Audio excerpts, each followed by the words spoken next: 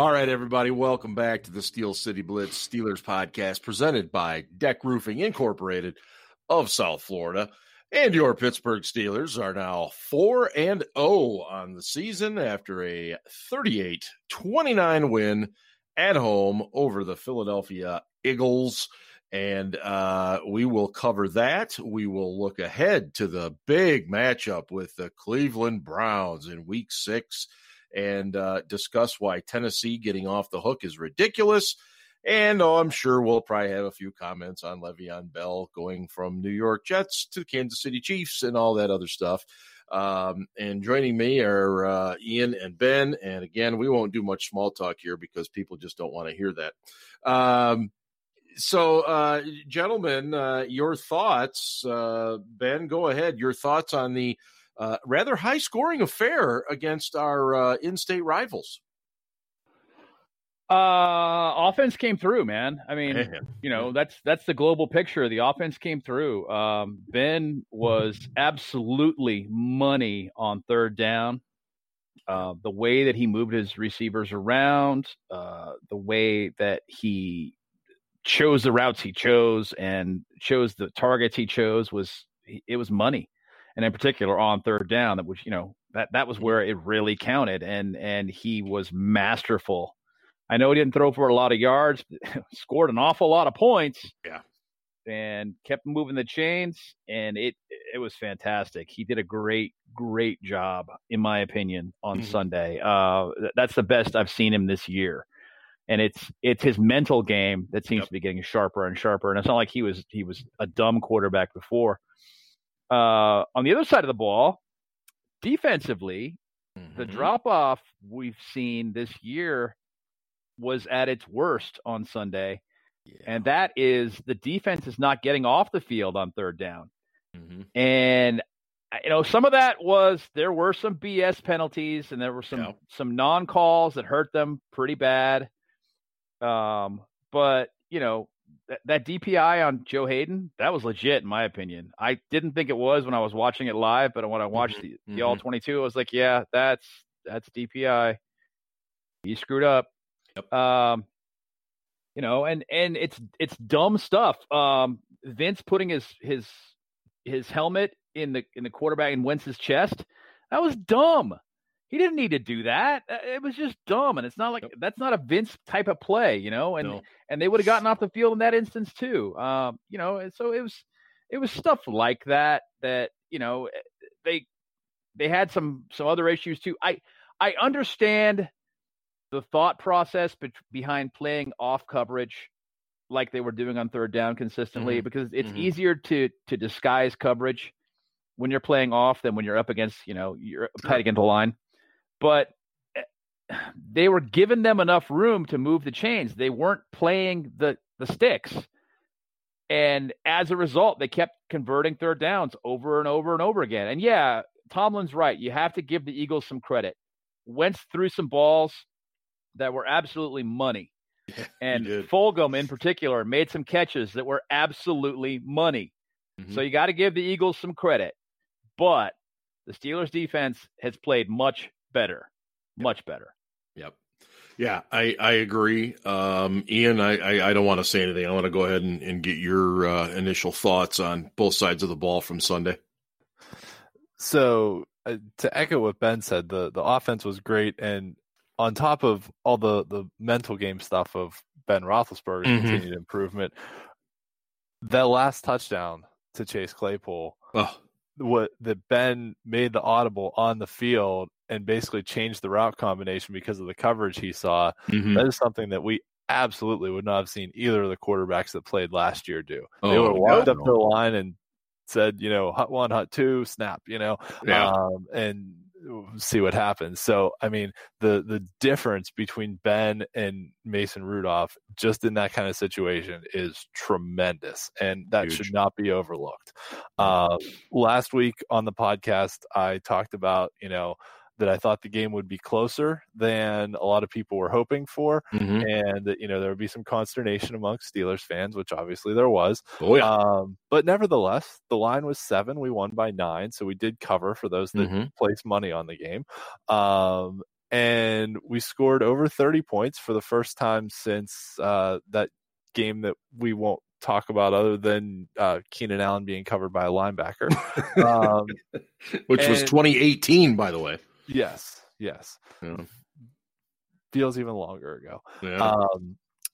But, you're right. The defense gave up a lot on third downs.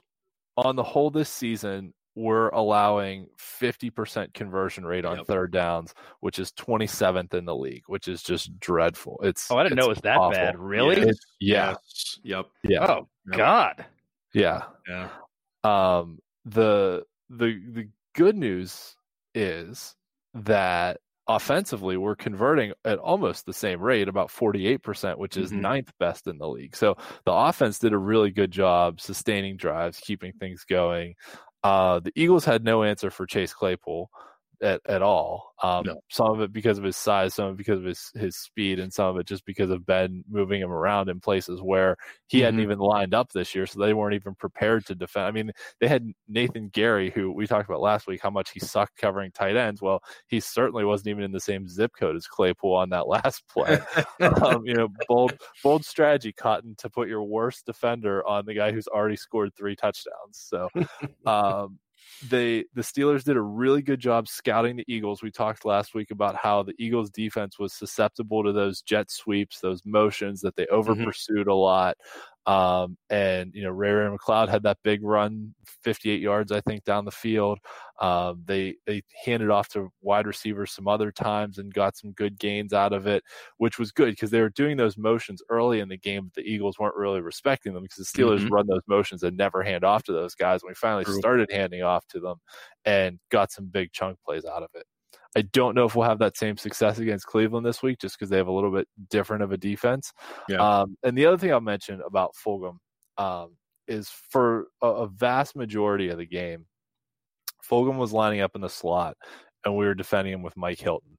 And Fulgham's like 6'3" and Hilton's 5'9" at best if we're being generous. A little short of that. Yeah. So some of the catches that Fulgham made were just because of the size difference that he was able to go up over Hilton. Hilton was in good position, and Fulgham is just a bigger guy and made catches. That said, at the biggest moment of the game on their next to last drive, they switched and put Joe Hayden on him, and Hayden came up with a pass breakup when it really counted. So, it may have taken the Steelers a little while to adjust to that and actually put our best cover corner on the guy who was killing us. But nevertheless, it wasn't – there were some defensive breakdowns, don't get me wrong. Yeah. But some of the time it was just, their guy made a better play on the ball than our guy. And, sometimes that happens, even if it's an undrafted guy that, made his first NFL catch the week before. It's just, that said, Steven Nelson had 2 picks last week. We've got we've got 7 turnovers in 4 games on the season, which is really stinking good. And the offensive line, even though David DeCastro went out, only gave up 1 sack, which was on the first drive of the game. And after that, the Eagles came into this game leading the league in sacks. And after that first drive, we didn't give up another sack the whole rest of the game. So great job all around on offense, even in the little things. And I'll just continue jumping into this since I'm already talking. But I'll tell you what, Juju Smith-Schuster has been outstanding this year. He may not have the numbers that we saw out of him a couple years ago, but he is doing all the little things that it takes for a team to win. I mean, he's blocking on running plays. He's even that game against the Giants, we saw him chase down and recover that fumble with 7 or 8 Giants in the picture.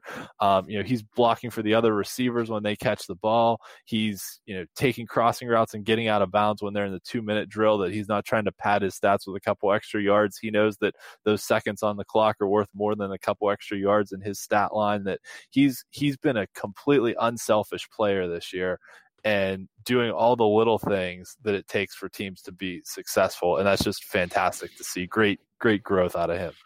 Yeah, I totally agree. And, here's what I would say offensively. And I tweeted this, I think Monday, watching Roethlisberger operate on Sunday was, easily in my time watching him, one of the best moments that I can recall. Just watching him operate. You can and you guys know this. When you get the all 22, it makes such a difference on being able to see what the quarterback is seeing. And you just can't get that on television. A lot of times you don't see the safeties.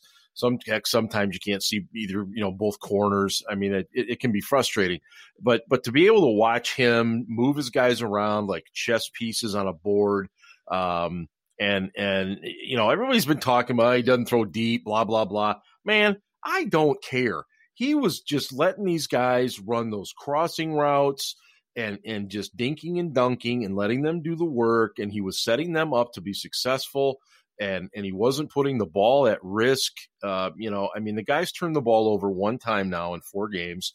And everybody under the sun knows that he's had a penchant for sometimes just turning the ball over too much.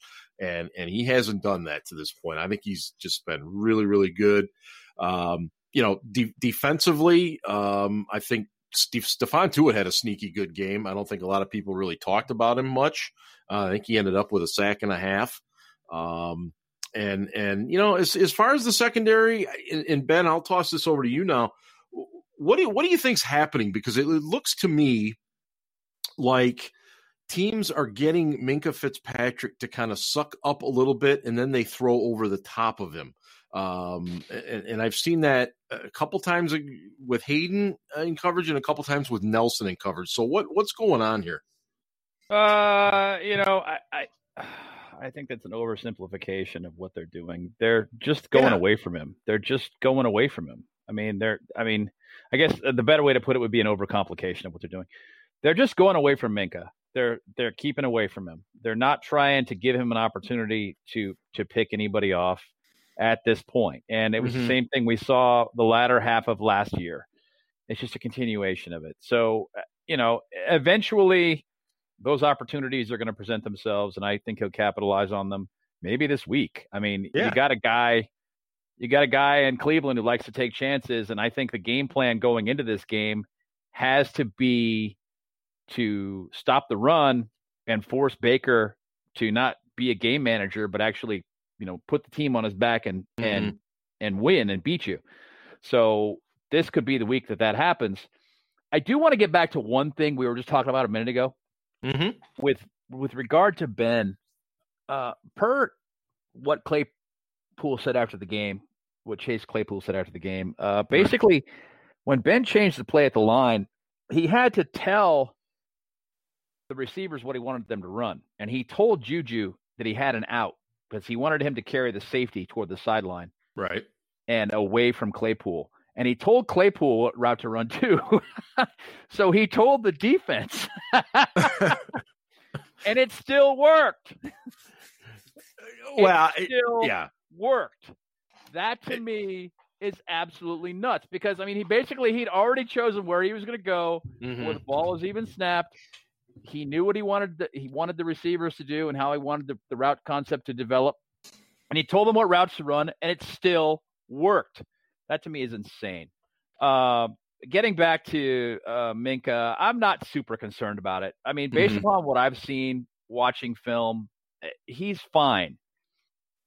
They're just going away from him. And sometimes, yes, Minkah's trying to be aggressive. I think that maybe he's trying a little too hard to make something happen because he's feeling some kind of pressure from last season.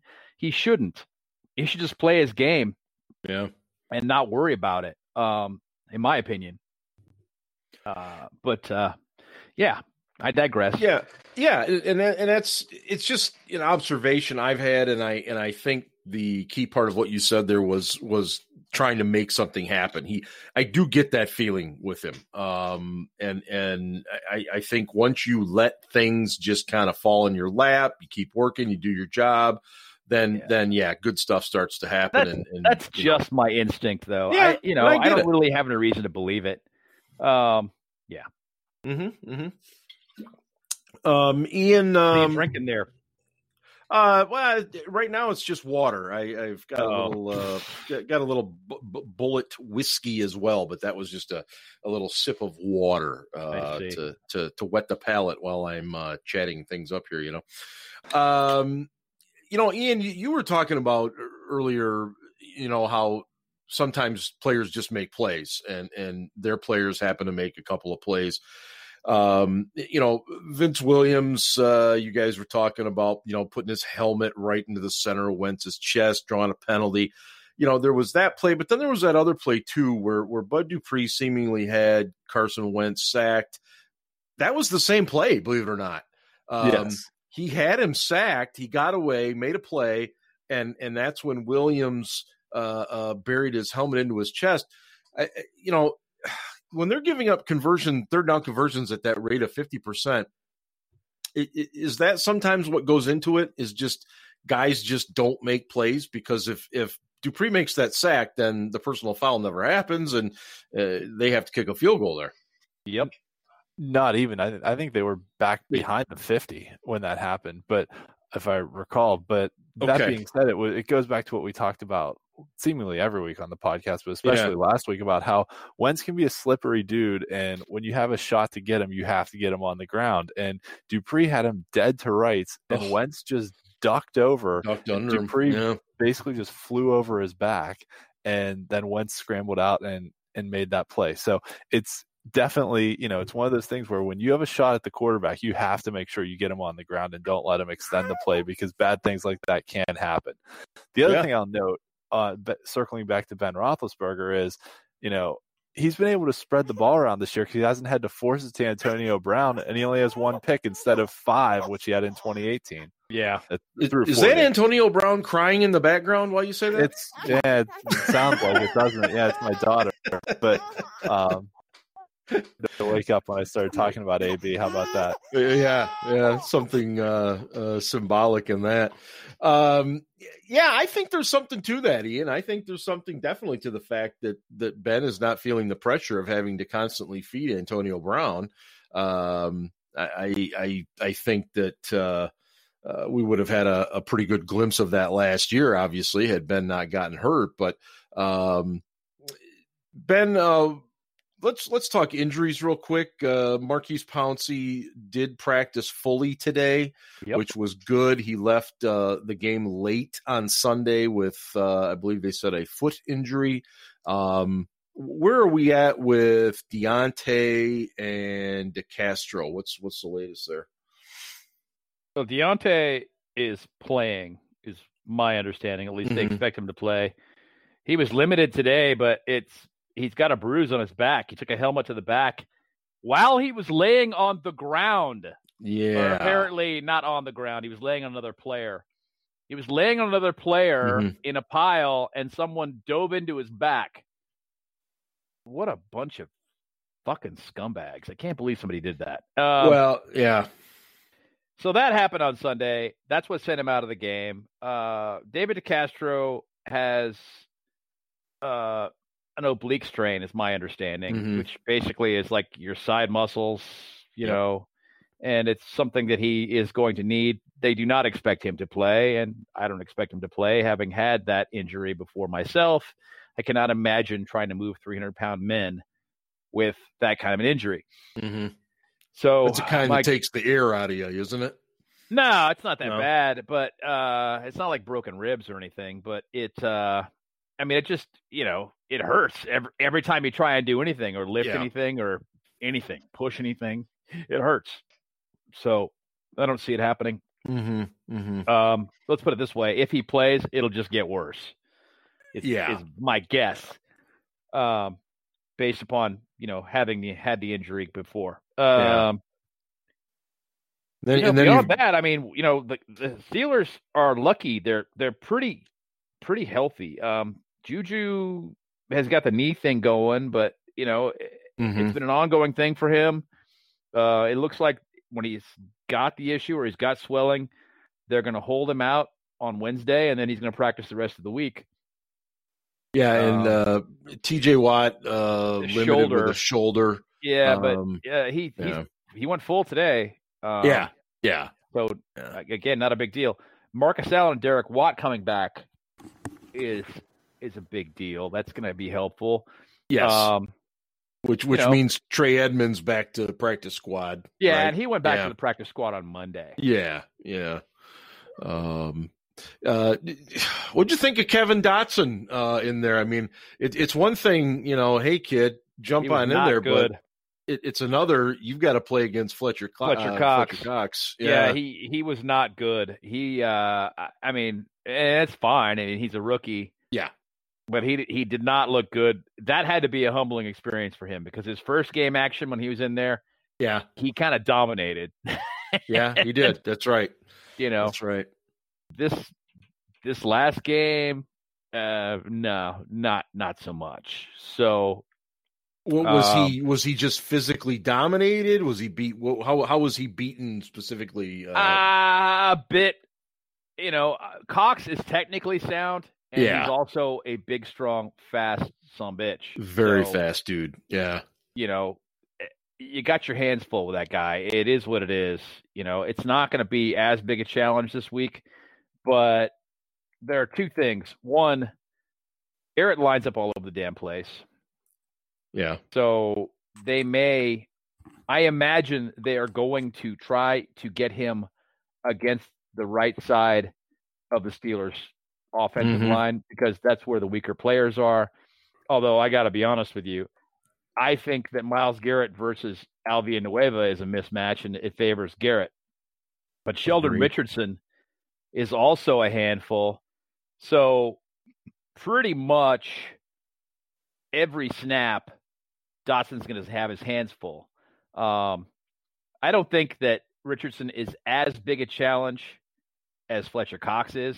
Just my opinion. I think Fletcher Cox is the best defensive tackle who doesn't play for the Rams in the NFL. Yeah. I would agree. He's right up there.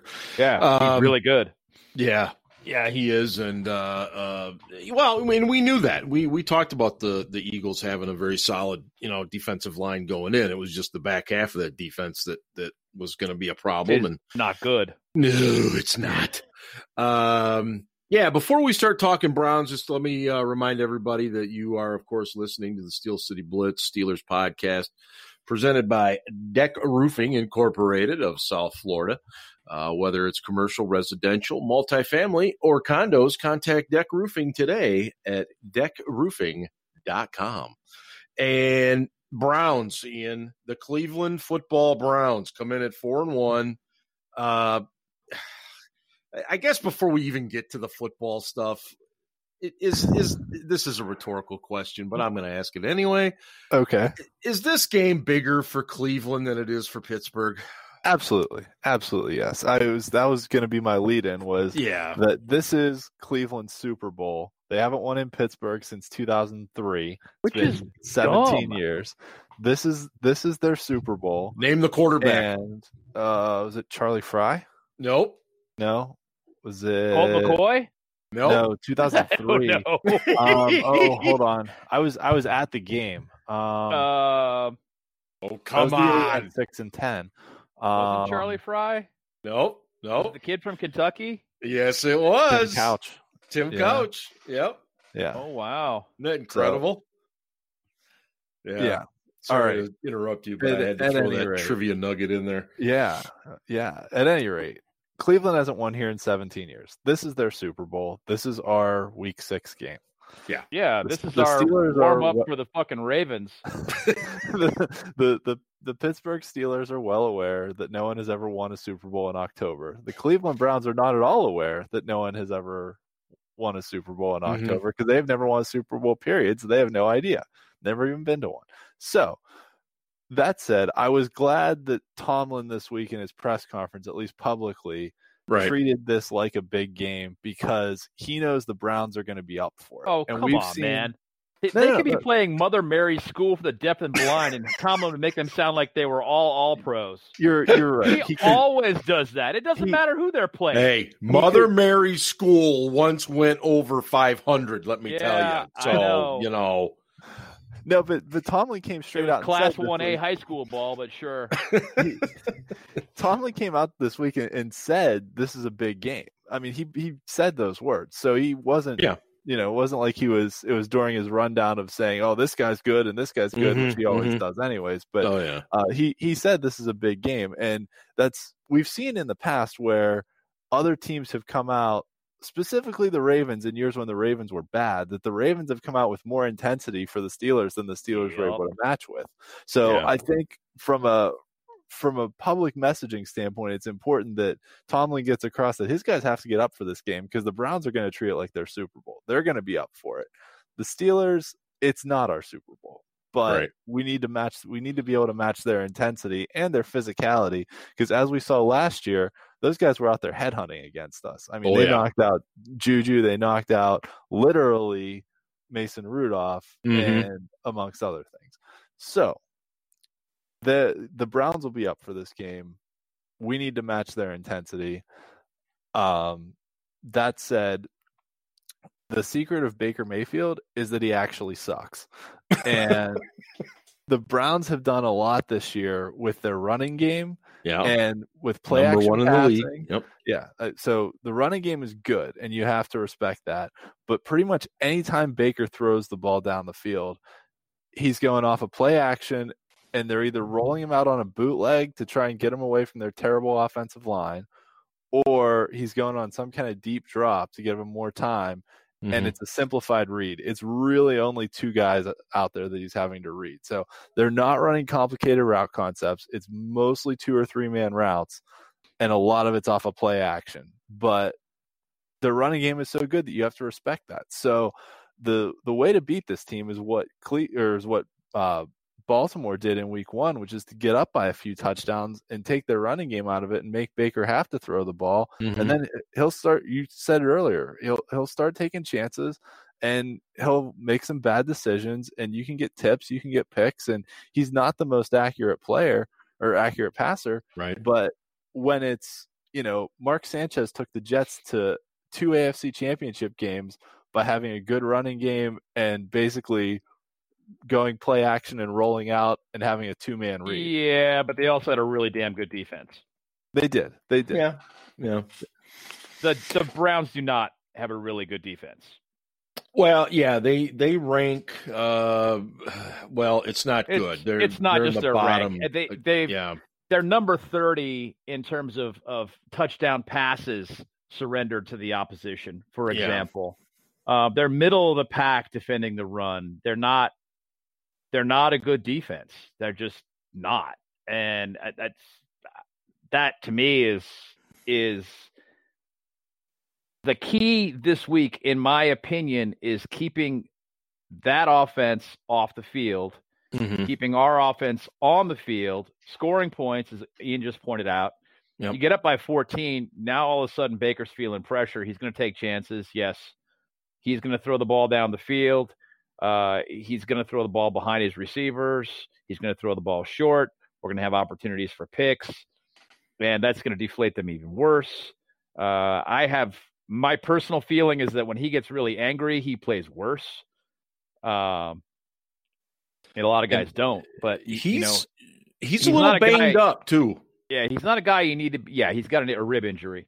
Yeah, and Cam Hayward took some criticism from Mary Kay Cabot today in the Cleveland.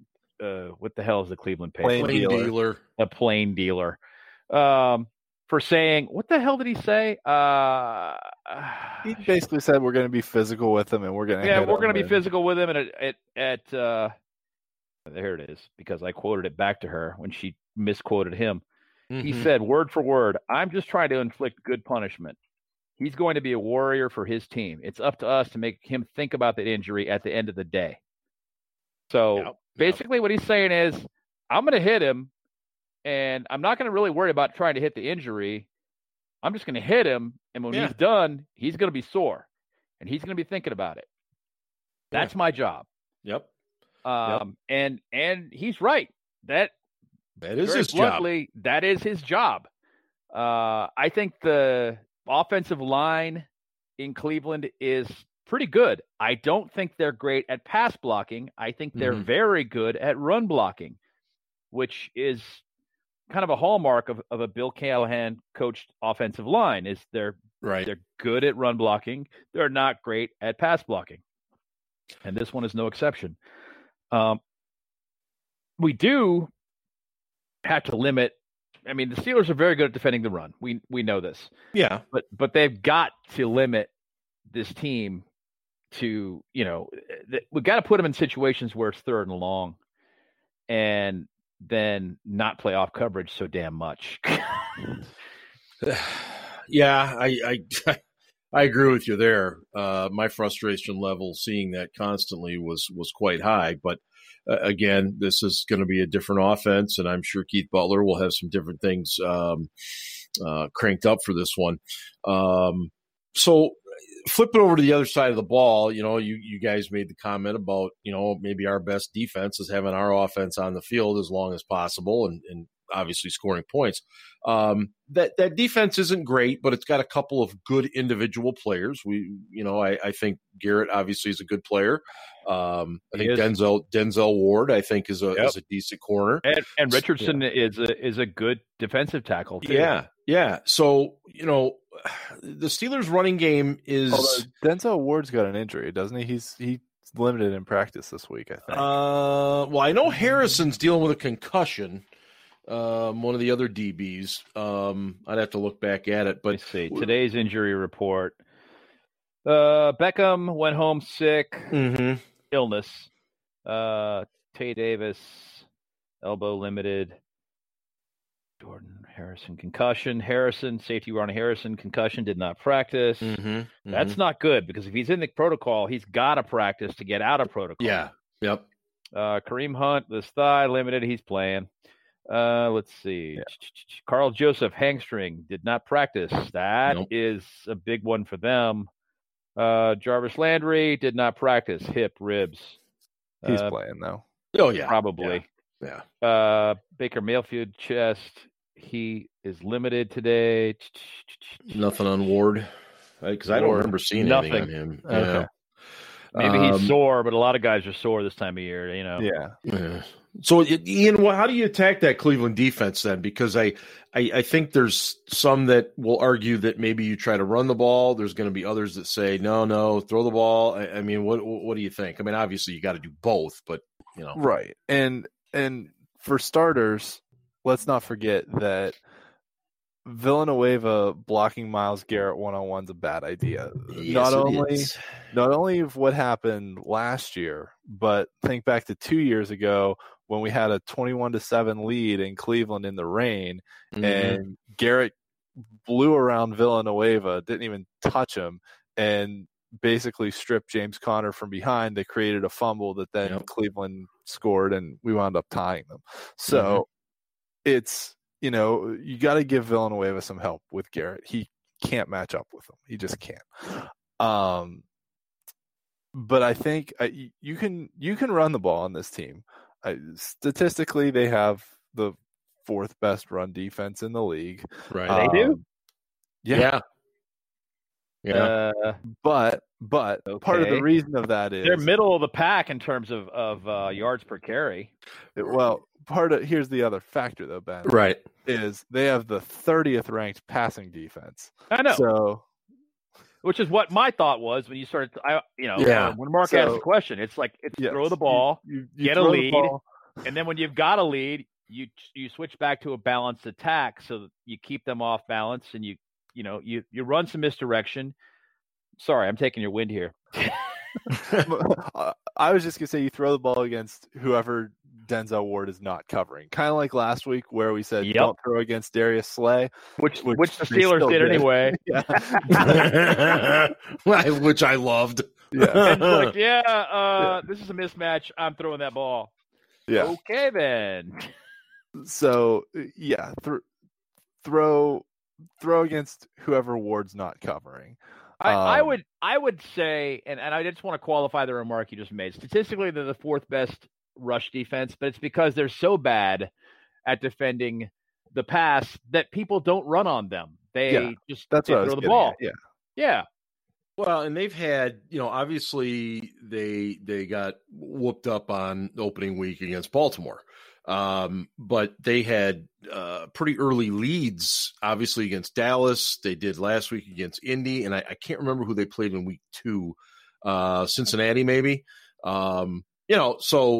So other teams, therefore, were going to throw the ball a lot anyway. So I'm not overly convinced that they're a good run-stopping team by any stretch. So Indianapolis is an enigma, man, aren't they?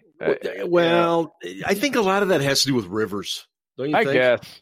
Probably. You're probably right. Yeah. So anyway. Right. Back to the Browns.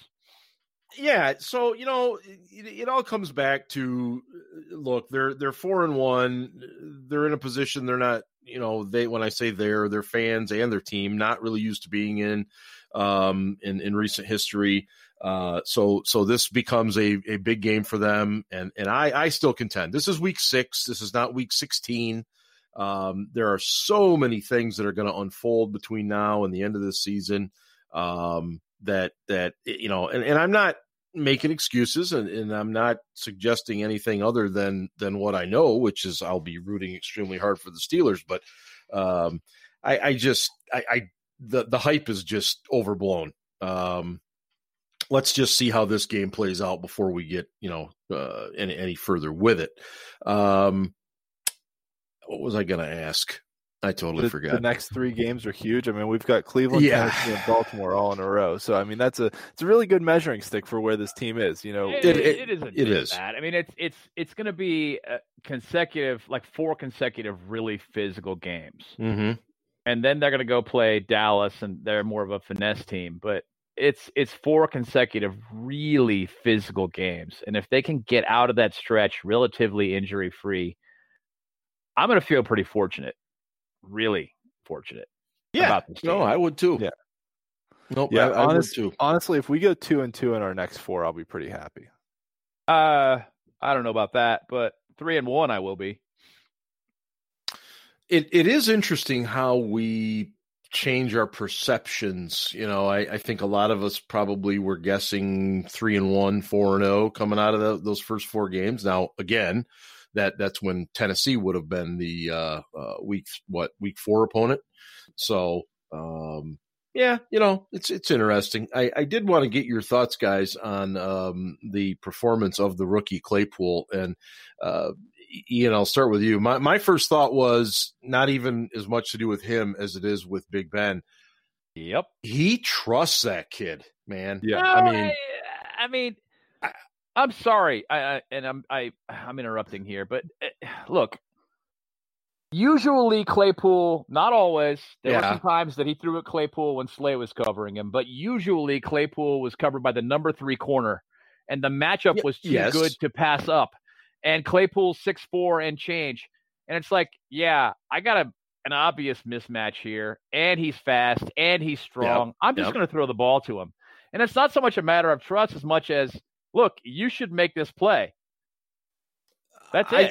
I agree with that, but I still think Ben is the type that he's not going to throw it if he doesn't trust the guy to do the right thing. I agree. You know what I mean? By the same token, I mean, you look at Ebron, who kept fucking up the last game and then kept going back to him. Yeah. Well, so touche on that. Yeah. What'd you think of his performance, Ian? I mean, I never saw that coming. No. We talked although I will say, we talked on the podcast last week about how tight ends could be the mismatch, which was basically whoever their linebackers were covering. And the Steelers did a good job of getting Claypool in those mismatch situations. So they didn't specifically use the tight ends like I had talked about, but it was a similar idea of take advantage of their slot corners and their inside coverage because their inside coverage blows, which was really what they did with Claypool. Although they used him on the outside too, and he should have had another touchdown that got flagged for God, was that atrocious interference call. That was really bad. But he said that the ref acknowledged to him that he made a bad call. Oh, really? Yeah. He said he made a bad call, and I was mad at first, and refs are human, and he knows he made a bad call, and it is what it is. And obviously we won the game at the end of the day. So I mean I have to presume that as calm as he was in describing all of that the ref said something to him and said, hey, Sorry, I blew that one, but it's too late. You don't get to change calls on replay. No, that's not how it works. And I'll be honest, when the play happened in front of us, I thought he did push off. But then when you saw from the other angle, it's like, oh, no, he did not. No, he did not.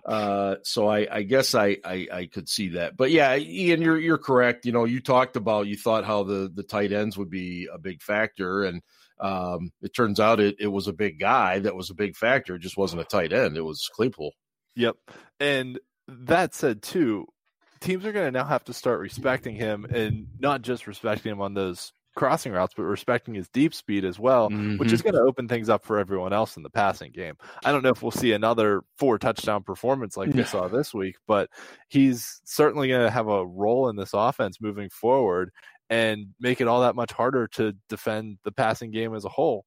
And like we talked about earlier, now that Ben doesn't have to force the ball to someone who needs his ego stroked, Ben can work those matchups to whoever has the mismatch on the field, whether it's Claypool, whether it's Ebron, whether it's Juju or Deontay or James Washington or whoever. It's a lot more freeing for a quarterback to just be able to throw to whoever he wants to and not have to be like, okay, well, I got to make sure Antonio Brown gets 4 catches and 45 yards or whatever that stupid streak was he had for so 5 long. and 50. 5 and 50. That's right. Yeah, whatever That's right. it was. Yeah. Yeah.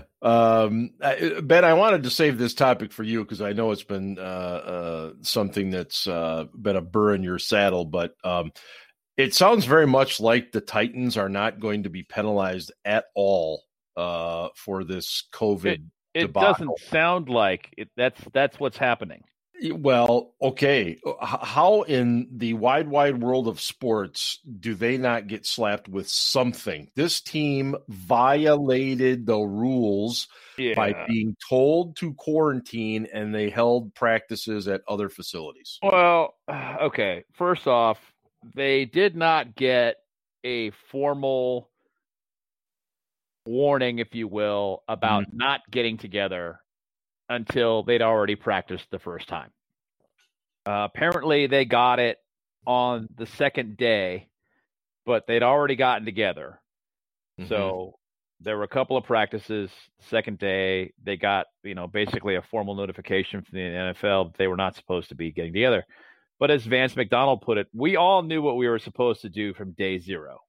If there was a problem, we were supposed to stay apart, and they disregarded that. So, nobody's happy about this except the Titans. No one. And the people that I've talked to have basically told me that Goodell decided that intent was too difficult to prove here, and that he didn't want to set a precedent that he was going to have to enforce later with other teams when there were other outbreaks. And and then going back in and doing investigations on every single team in the league and laying out discipline for people, taking off a mask while they were at work one day.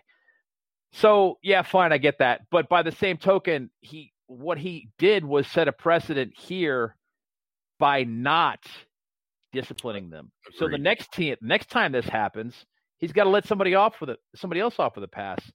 And it's just, what the hell is the point of laying out this protocol and saying, look, if one of you messes up, it's going to affect the entire team and beyond. It's going to affect other teams too.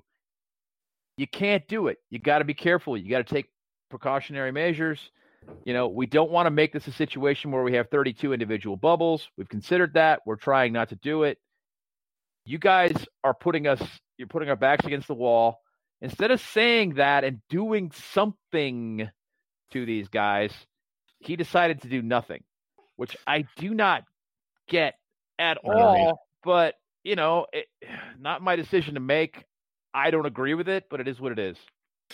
I'm in the same position. I don't think you can let this go 100% without some form of a sanction, something, because it just shouldn't have happened. It shouldn't have gotten as far out of control as it did. But it is what it is. The Titans looked like a very rested team when they played on Tuesday night, whipping up on the Bills. Of course, the Bills helped him with 3 or 4 turnovers, but be that as it may. And Ian, former Steeler Le'Veon Bell is no longer a New York Jet, and he's definitely not going to be a Pittsburgh Steelers. Sounds like he's landed in Kansas City. What do you expect to see out of him? Does he all of a sudden revert back to his Steelers form, or is he more like his Jets form?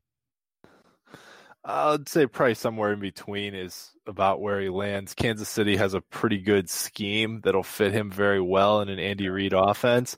It gives the Chiefs some security for Clyde Edwards-Helaire, who they really don't have much of a backup for after Damian Williams opted out of the season. So it gives them some security with their rookie running back. And as we talked about early this year, running back is just not a durable position at all. So having multiple guys to be able to start games here and there and share the workload is something you need. It makes the Chiefs all that much more dangerous in the AFC, certainly. And they'll use him both in the running and the passing game as they should. Part of his problem in New York was he's definitely lost a step, but the Jets line sucks. They're awful, and their coaching was terrible. And it's just a cacophony of errors in New York, and they just don't know they didn't know how to use them. They put him behind a terrible offensive line, and it just wasn't a good situation for him, which was hilarious after the way he basically forced his way out of Pittsburgh and chose to not play and forego $14.5 million, and now is basically in the same spot financially he would have been if he had just signed the contract with the Steelers to begin with. Yeah. Ben, what do you think? What do you think you got? No, if he'd signed a Steelers contract by now, he would have made about $40 million. He's going to make 27.5. So I wouldn't say he's in the same spot financially. He cost himself money by sitting out that year. He cost himself money. Bell, I don't know. He's probably. I was thinking if he had played the year for 14.5 on the franchise tag, and then signed the deal we offered him, which was it 5 years, $70 million. The second time they offered him the deal, yeah. But by the same token, there were rolling guarantees in that contract. That would have assured him a spot at a very high salary on the team next year too. So, that was a good deal for him. He was an idiot for passing it up. You're absolutely right. Yeah, he was. But I think we dodged a bullet there. I really do. Going back to something we've talked about on this podcast before, the conversation I was having with Matt Williamson one day on Twitter, and he's just like, look, you don't pay a running back who's in decline. And Bell is already in decline. And you just don't do it. You don't pay him based upon potential when his potential is lesser than where he's at right now. Yeah. And I did not completely wrap my head around that when he wrote it, but now I get it. I completely get it. And I tend to agree with what Ian just said. It is a combination of the Jets line being terrible, their quarterback not playing very well either, and their coach sucking. Adam Gase is awful. His offense is awful. How the hell does that guy still have a job? It's truly incredible, isn't it? It's because of Coach Peyton Manning. He got that Peyton Manning bump, and it got him a couple years. I guess, man. Well, gentlemen, it's prediction time. The Steelers and Browns will kick it off at 1 p.m. on CBS. Tony Romo and Jim Nantz are in town to call the game, so it's a big one when they come in. Ian, what do you got for this one? What do you got for Browns Steelers on Sunday? Give me Steelers 27-24 with a Chris Boswell field goal to win it. Oh, just what the hearts of Steelers Nation needs. Ben, go ahead. I got the same score: Steelers 27, Browns 24. But I think the Steelers will be ahead most of the game, and the Browns will try to come back and fail. That's just my gut. and who the hell knows? I mean, I didn't think that game last week is going to go the way it did. Jeez. Yeah, it was a very high scoring affair. I thought our defense would come through last week, and that the offense wouldn't have to bail us out, and it was the opposite. Yeah. I think you're going to see a special teams score by the Pittsburgh Steelers on Sunday. I just got a gut feeling something's gonna click. Whether it's a punt return, a kickoff return, I don't know. I just got a feeling, and I think you'll see the Steelers win 28-23. I think the Steelers will survive a little bit of an early onslaught by this very fired up Browns team. And I think they just put the ball in Ben's hands like we've seen and let him take care of it. Let him run the show and go one other prediction. Regarding the game on Sunday. Yes. Steelers fans will bitch about the outcome. Yes, they will. I mean, for sure. Yes. Like a lot, loudly. This team sucks. We should be stomping them. Blah, blah, blah. Oh, my God. Oh, it's the NFL, guys. Not only the outcome, but also the trajectory. I mean, there have been people calling for Tomlin's head at halftime of all these games that we won because we're not playing well enough in the first half. Like, games are 60 minutes for a reason, and you got to play all 60 of them. Yeah. Although, I mean, the Steelers defense in particular has, aside from last week, really excelled at making halftime adjustments. Mm-hmm. And, last week they got some turnovers in the second half, so they made some adjustments. They just didn't get off the field on third down. I mean, we're 4-0, and yet we're complaining a lot. The schedule was too easy, blah, blah, blah. We like to bitch. Can you imagine if we were 2-2 right now? I mean, the sun and moon would have crashed by now on Earth, or on Pittsburgh. Honestly, I don't know if the complaints would be any different if we were 2-2 than they are we're 4-0. You might be right. No, some more people would be bitching. I mean, the complaints would be the same in terms of tone, but there'd be more people complaining about it. I mean, we all know people that we think have fairly decent football minds that get a little too emotional about this crap on Sunday and Monday. Oh yeah, and tweet some dumb shit. We do. Oh, and of course. I expect lots of that this week. Well, and should there be a Steelers loss, I expect it to be ridiculously ugly as well, because of course at week 6 it'll be the end of the world, but I digress. Anyway, like I tweeted at the very beginning of the week that this was a big week for the sanity or whatever was left of it of Steelers fans. True. Spot on. Couldn't agree more. Nope, it is. We're going to get on out of here for Ben and Ian. This is Steel Dad. You've been listening to the Steel City Blitz Steelers podcast presented by Deck Roofing Incorporated of South Florida. And hey, go Steelers. Ravens suck. No one cares about the Browns. No one cares about the Browns.